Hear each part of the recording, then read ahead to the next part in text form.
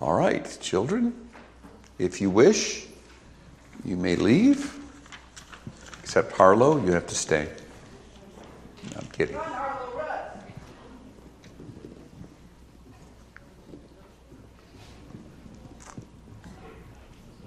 See, you tell her that, and she's going to stay because she's a contrarian like her mother.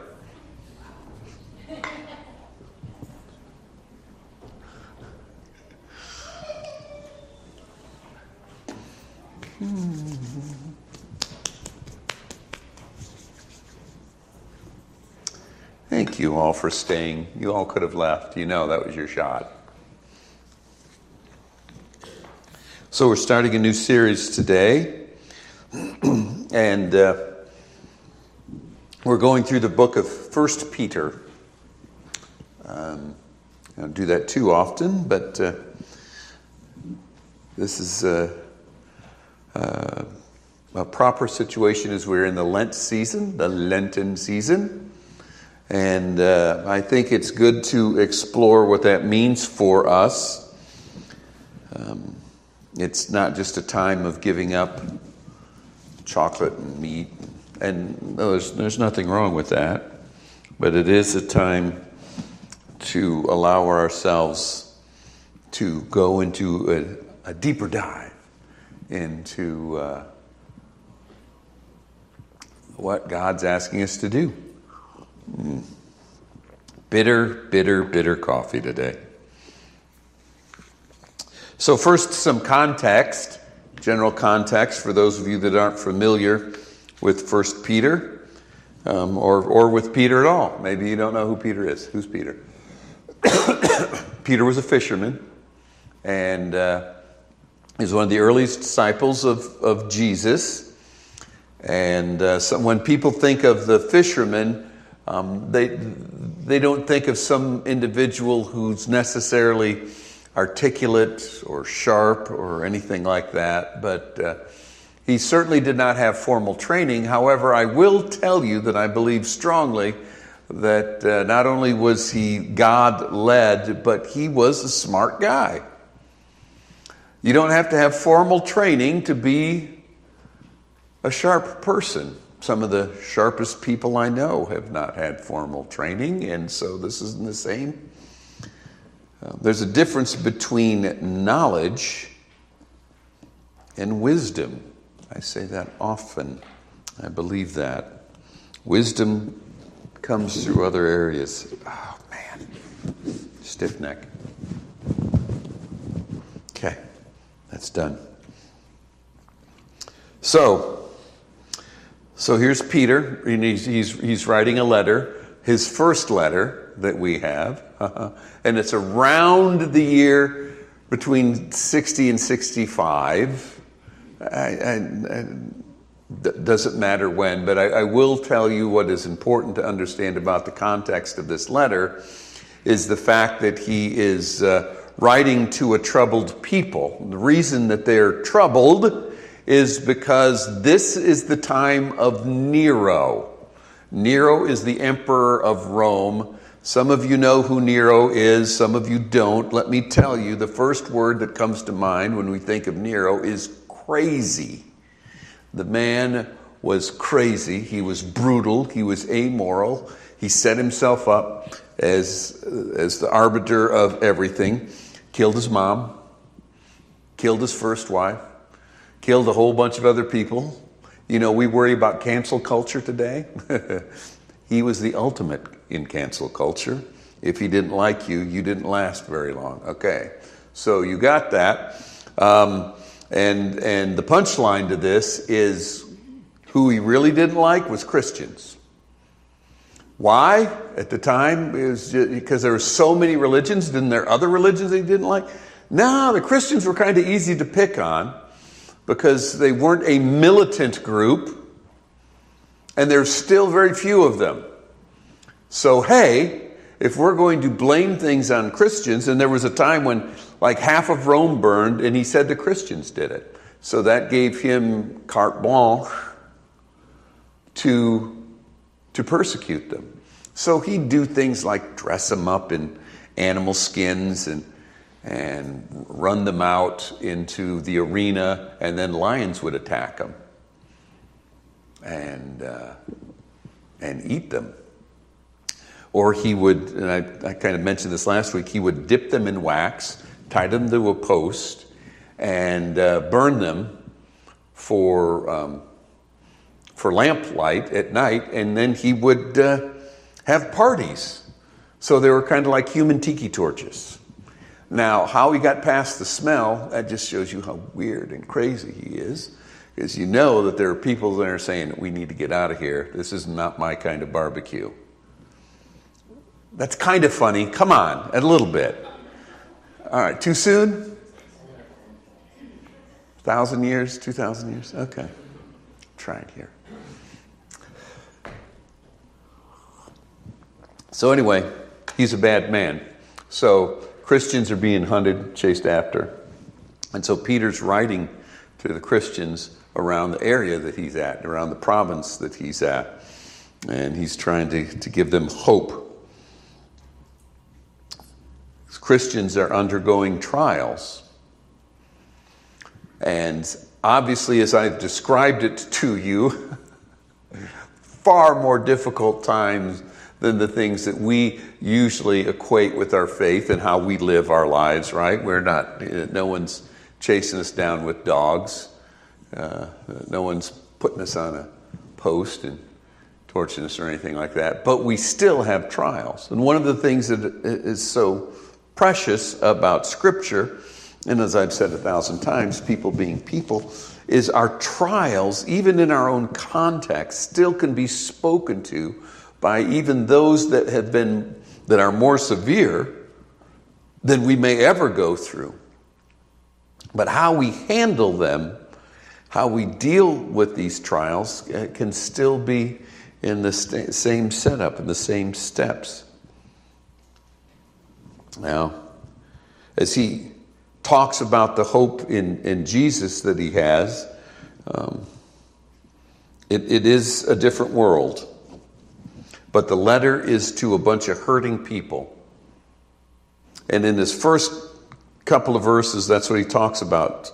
He talks about to the scattered Christians, because they were a minority. It wasn't like America, there weren't many of them. So any group you'd get together, it'd be like 10 or 12 here, 17 there, in a whole slew of communities that were filled with other religions. So not only were they a minority, they were a hunted minority, with other people, of course, jealous, and they're trying to, so how do we get rid of them? Because they were not liked. So he's trying to give them strength and buck them up and showing them. So this speaks to the turmoil that they're going through. And one of the ways that he brings this into context for them is to claim the very fact that they are a minority where they're at. And not only just a minority in the province or the town that they're at, but they're a minority in the greater world, because this isn't their world. This isn't their home. Their home resides someplace else. These are just people that are passing through, as we all are, passing through on our way to eternity. Now, we can have various understandings and idea of this, especially, when we're younger, it tends to be more limited of an understanding. We're dealing in the here and now and how we cope with that. But as you get a little older, you begin to realize how fast this time goes and how fragile these times are. And you begin to feel kind of a disconnect from the things around you. And technology just makes it feel faster. In the 80s, it was all about programming a VCR. You were old if you couldn't figure out how to set the clock on your VCR. A VCR is a video recorder that we used to record on tape the shows that we wanted to watch, for those of you. And you were looking at me because you... So that was the litmus test. Now you have smartphones, right? And you have computers. And you have all kinds of sophisticated... I've got a new old car, wonderful new old car. And as I was shopping for this car, the guy next to me's telling me about all the things that it can do. And I knew I had jumped from being middle-aged to old when I said, his name is Mike, I said, Mike, I just want to know how to put it in drive, how to put it in reverse, how to put it in park, and how to start it and stop it. We'll figure out the rest later. And the owner's manual is like that thick. It's like a Bible. And I'll figure it out. I can turn the radio on and off too. I did that this week. I learned that one. I'm rather proud of myself. So we'll figure it out. But the process in living here and holding on too tightly to here will always lead us to discontentment. And I know that there are things and people and situations that we love here, but we also recognize that we go through tough times, right? There's two times in our life. There's those that are going through tough times and those that will be going through tough times. All right? It's a fallen world. It is what it is. We're struggling with that as we go. But we're called to be different. Peter's telling us that you're called to be different. You're supposed to engage the world differently. Your values are different. Don't have the same values as the rest of the world. How we raise our kids are different. Our belief system's different. How we relate to people who do us harm are different. We're not a revenge people. And that's a tough one. We're a turn the other cheek people. Wow, that's so difficult. But that is what and who we are called to be. And so Peter's explaining all this and going through all of this. So we're going to look at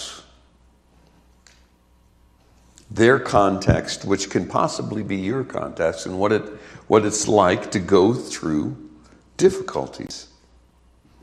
How our faith can have an impact on that, even when it's something incredibly difficult. So the first scripture lesson today starts with the third verse. First two verses are just all kind of greeting. Starts with the third verse, goes through the seventh verse. And he says, praise be to God the Father and our Lord Jesus Christ. In his mercy, he has given us new birth into a living hope through the resurrection of Jesus Christ from the dead. So now he's setting the context. Remember, he's talking to people that are minority and scattered and they're worried. He's given them their foundational roots in which they can hold on to. This is what makes sense. Doesn't matter what the rest of the world is telling you. This is what we hold on to. And into an inheritance that can never perish, spoil, or fade. Kept in heaven for you, who through faith are shielded by God's power until the coming of salvation that is ready to be revealed in the last times. In this you greatly rejoice, though now for a little while you may have to suffer grief in all kinds of trials. These have come so that your faith, of greater worth than gold, which perishes even though it's refined by fire, may be proved genuine and may result in praise, glory, and honor when Jesus Christ is revealed. Now, that's one of those things, I'm not a sharpest crayon in the box. I didn't realize that gold was like one of the few metals that didn't rust. I always thought, what's the big deal about gold? It doesn't rust. It's always there, except it's not always there. It can perish just like it just perishes in a different way. So, and I didn't learn that until like the Apollo missions. And I'm like, why do they put gold on all that? Well, yeah. So it is the human understanding of something that lasts longer than most other things. But it still perishes when it's put through fire. So what's he talking about here? He's talking about the struggle between reality, which this world is not rainbows and unicorns. There are people that don't like you, and you're going to go through tough times. Every single one of you is going to go through tough times. And so he's trying to show us how our faith can get us through. One of the first things he says, and he talks very clearly, it is about a genuine faith.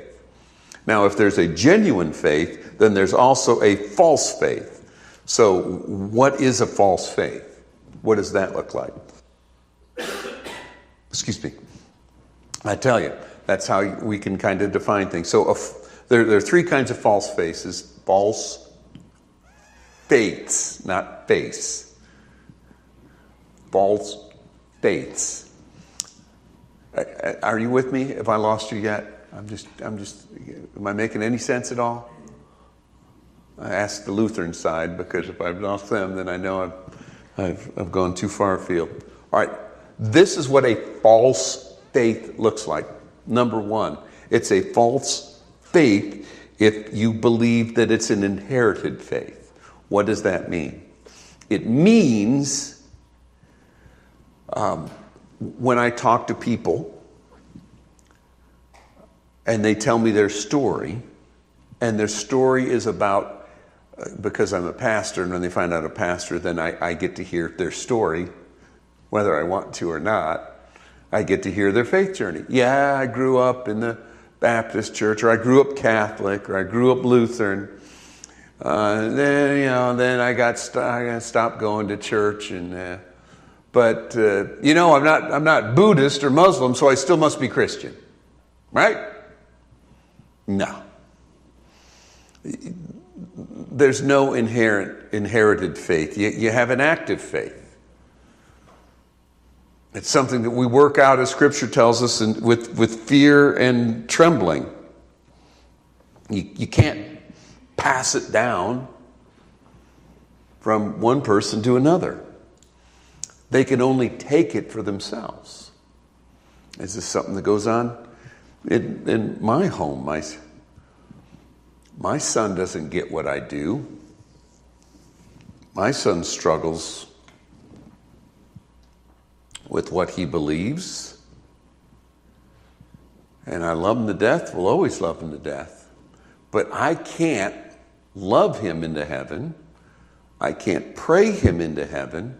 I can't take communion on his behalf. All I can do is pray and hope that he will accept through faith Jesus Christ.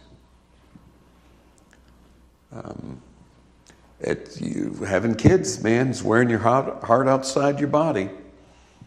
And guess what? They have their own opinions.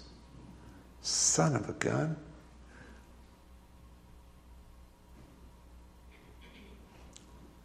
The old thing, if I wanted your opinion, I'd beat it out of you. It was something relatives close to me used to say, which I won't mention. But it doesn't work that way.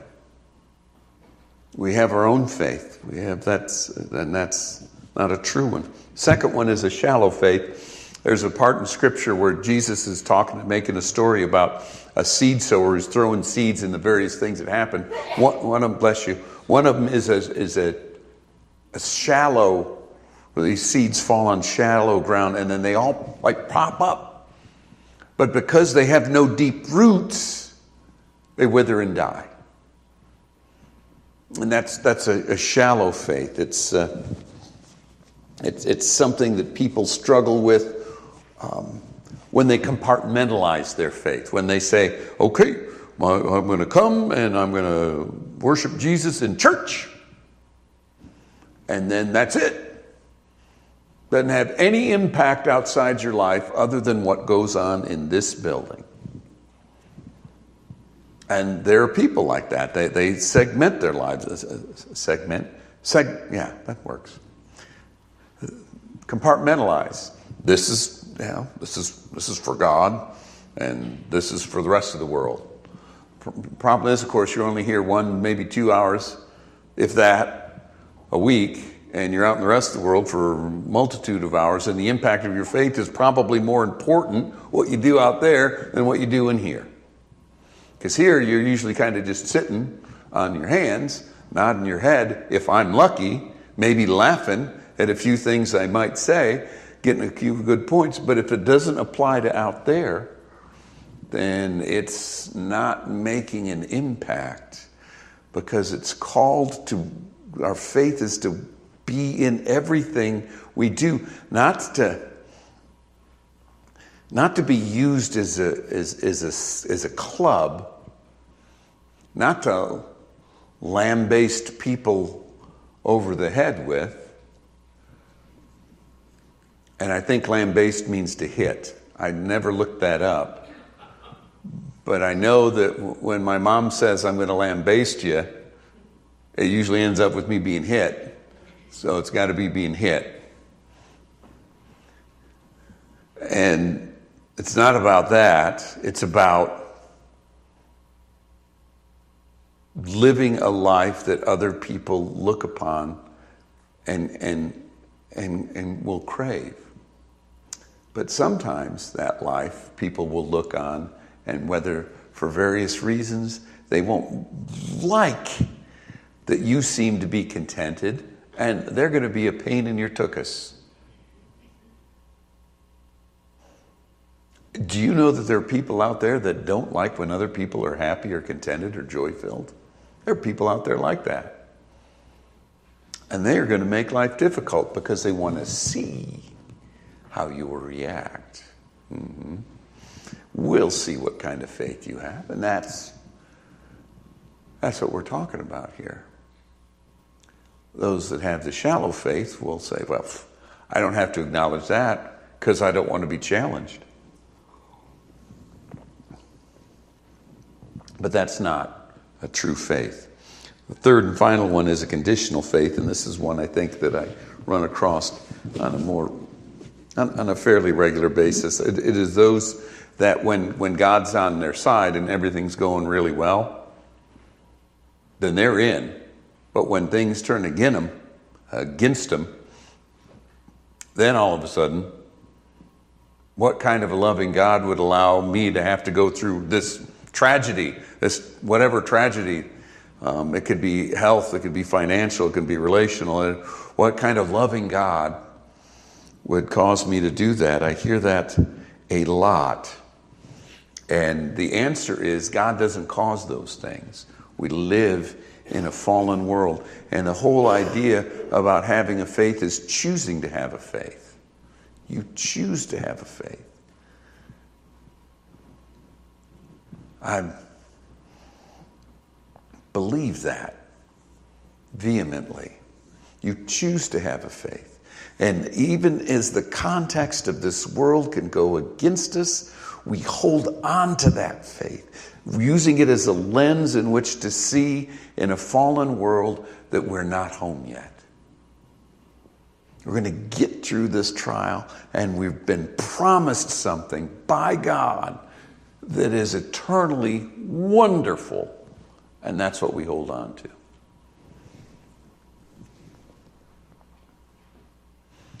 Corrie ten Boom, one of the heroes of the faith who lived through the concentration camps, one of the greatest sayings I've ever had: hold on to these things of this world loosely. Otherwise, when it's torn from you, it will not hurt so much. Because things are tragically taken from us at various times. We've all had loved ones who have been taken from us one way or another, shockingly. And this is not meant to be a punishment. It is the way the world goes. It is a test and a push and a challenge. And that is what we're getting to. Our last two things that we're going to talk about is what real faith does for us. All right? What real faith does for us. First of all, I want to point out how important it is thought to have real faith. Because if we're not grounded in something, then we could end up anywhere.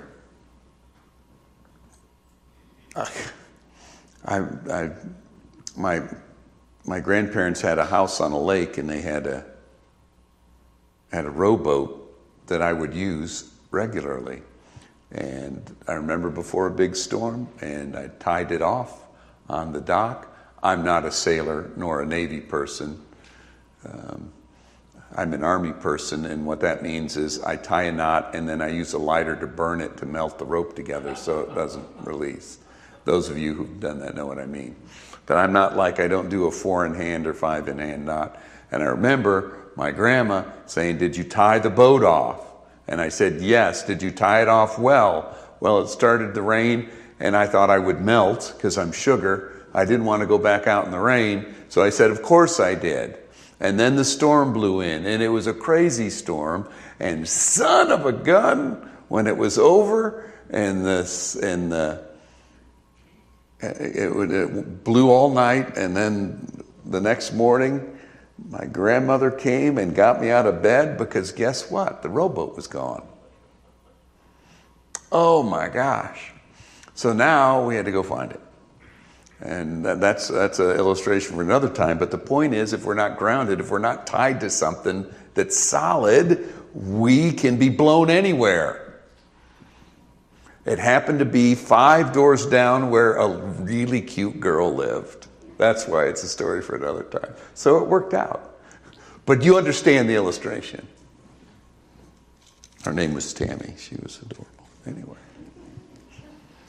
Young love. Hear these words from James.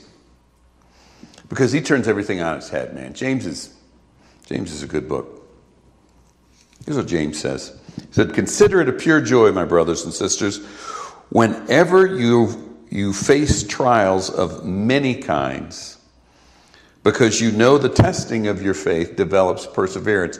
Perseverance must finish its work so that you may mature and complete and not lacking of anything."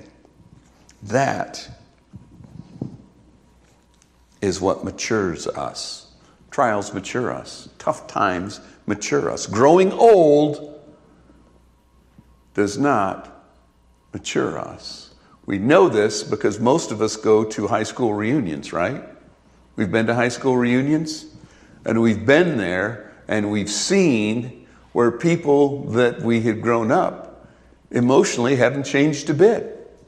They tend, not always, tend to be those that were more successful in high school. This is a cautionary tale for you gentlemen right here. When you're really good at what you do, you have to build on that. When you don't build on that, you get stuck in a rut. And you tend to stay, even though your skills or your looks fade, you stay in this memory of what was, but what isn't. And so when you haven't seen anybody in 10, 20, 30 years, and you connect with them, and you haven't grown, it's noticeable. I captained the football team on my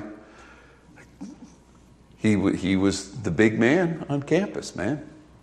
And everyone admired him, and he went and played ball at Ball State, and it was like the 20th reunion or something like that. And I remember sitting there, and I was a nobody. I actually only went to my high school that I graduated my senior year. But I didn't know a lot of people. I knew a few people. And he went from table to table. And this is the true story. And he walked up and, he had your name tag on. And he goes, hey. And you go, hey. He goes, remember me? I'm Stewie. And he pushed his name tag forward. It's a true story. And he goes, yeah, I remember Stewie. The reason he had to push his name tag forward is because Stewie looked like he ate Stewie. He went from 170 pounds of muscle and speed to like 270 pounds of lard. And he had, no offense, Jeff, no hair left. And he did not look like that picture. But he would sit there and go, I'm Stewie. Remember that game against Fremont Ross when I ran for 187 yards? And you're like, yeah, Stewie, remember all your games. And then he'd move on to the next table. It wasn't just that. He'd say something else. And you were like, that's pretty pathetic. It's pretty pathetic.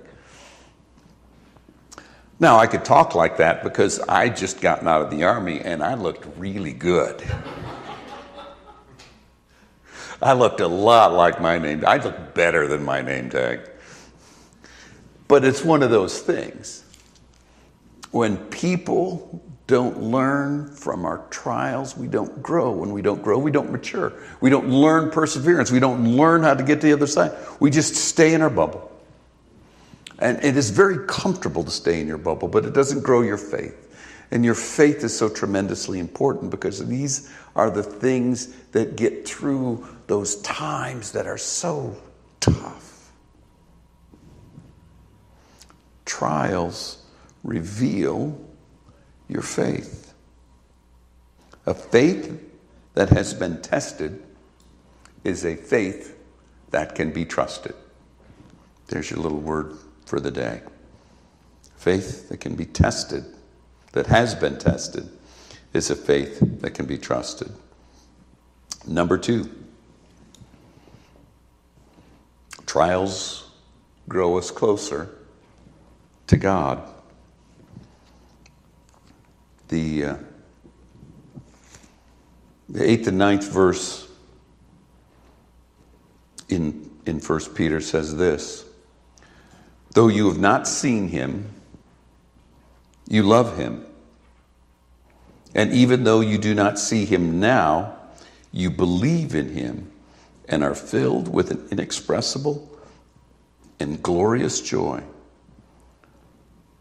For you are receiving the goal of your faith and the salvation of your souls. Though you've not seen him, you love him. That's the whole promise that we get to share in. There's a part in Scripture that says, blessed are those who have not seen and yet believe. That's us. We've not seen him. They've not seen him. Peter's seen him.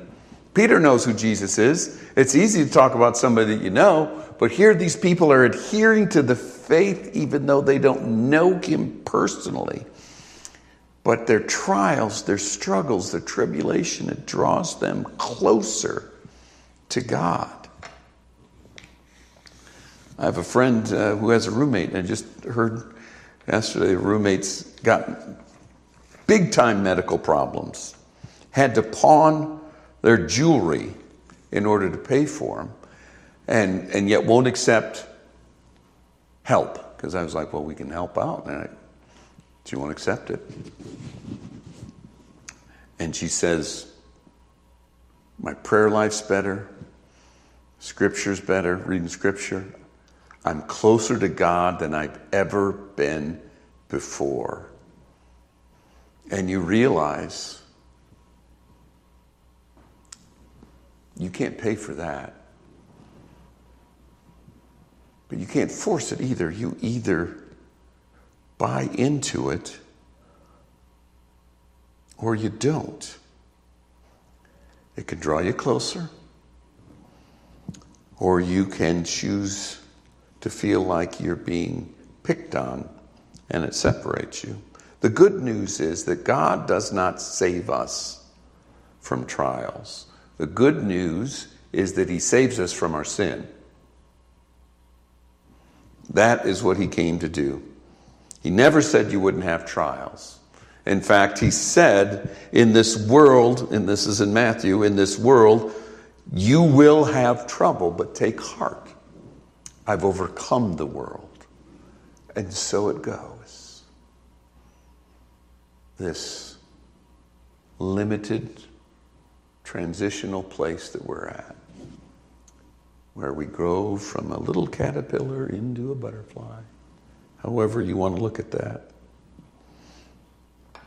As we grow to depend on God, as we allow ourselves to depend on God, we release the pain. We do have that conduit. You don't have to white knuckle it. You can go to God with your pain. Last story. So, I have very sensitive skin. It's like a baby's behind. When I was a child, this was 1970, so I was 9 years old, my mom changed laundry detergent. I don't know, I think it was something maybe my grandmother gave her, and it was, she got, and she will confirm this. So we changed laundry detergent, and I had a bad reaction to it. And so on my underwear, I had a bad reaction to it. And it was miserable. And I remember riding my bike and everything was so itchy and crazy. I was crying. It was so bad. But I thought I just kind of had to keep it to myself. And I go in the house and of course I'm squirming and I'm miserable. And my mom, of course, being my mom, says, what's wrong? What's going on? And I finally just came out and said, I'm itchy all over. I'm so miserable. And she said, why didn't you tell me? Get those off. I got some old Tide or whatever, Oxidol, whatever. We're going to rewash all your clothes. And it was like I was free. I whipped my clothes off right on the spot, which was probably not the smart thing to do. In the front room, in front of my grandparents, really traumatized, but it was so miserable. That's the kind of freedom that God offers us. The freedom to just cast off that which has been burdening us and says, this is a place where you're going to be, where you're not going to be itchy all over anymore. You're not going to struggle. You're not going to feel pain. It's temporary.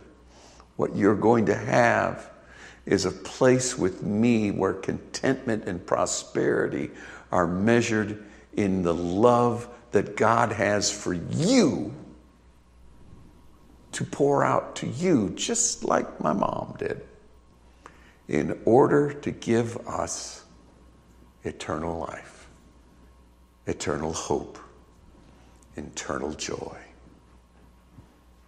My faith isn't based on what I see.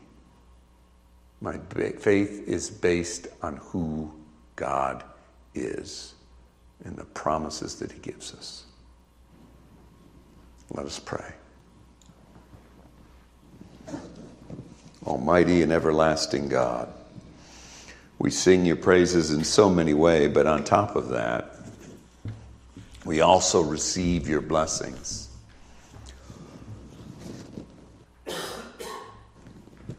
It is not in the midst of prosperity that we sense your presence. There we sense humility. It is in the struggle where we know you hold us in the palm of your hand and you will never let us go. On that we adhere to. On that we place our faith, and on that we will never be let down. Hear us now, Lord, as we pray the prayer that your Son taught us when he taught us to say, Our Father, thy kingdom come, thy will be done, earth as it is in heaven. Give us this day our daily bread, and forgive us our trespasses, as we forgive those who trespass against us. And lead us not into temptation, but deliver us from evil. For thine is the kingdom, the power, and the glory forever. Amen.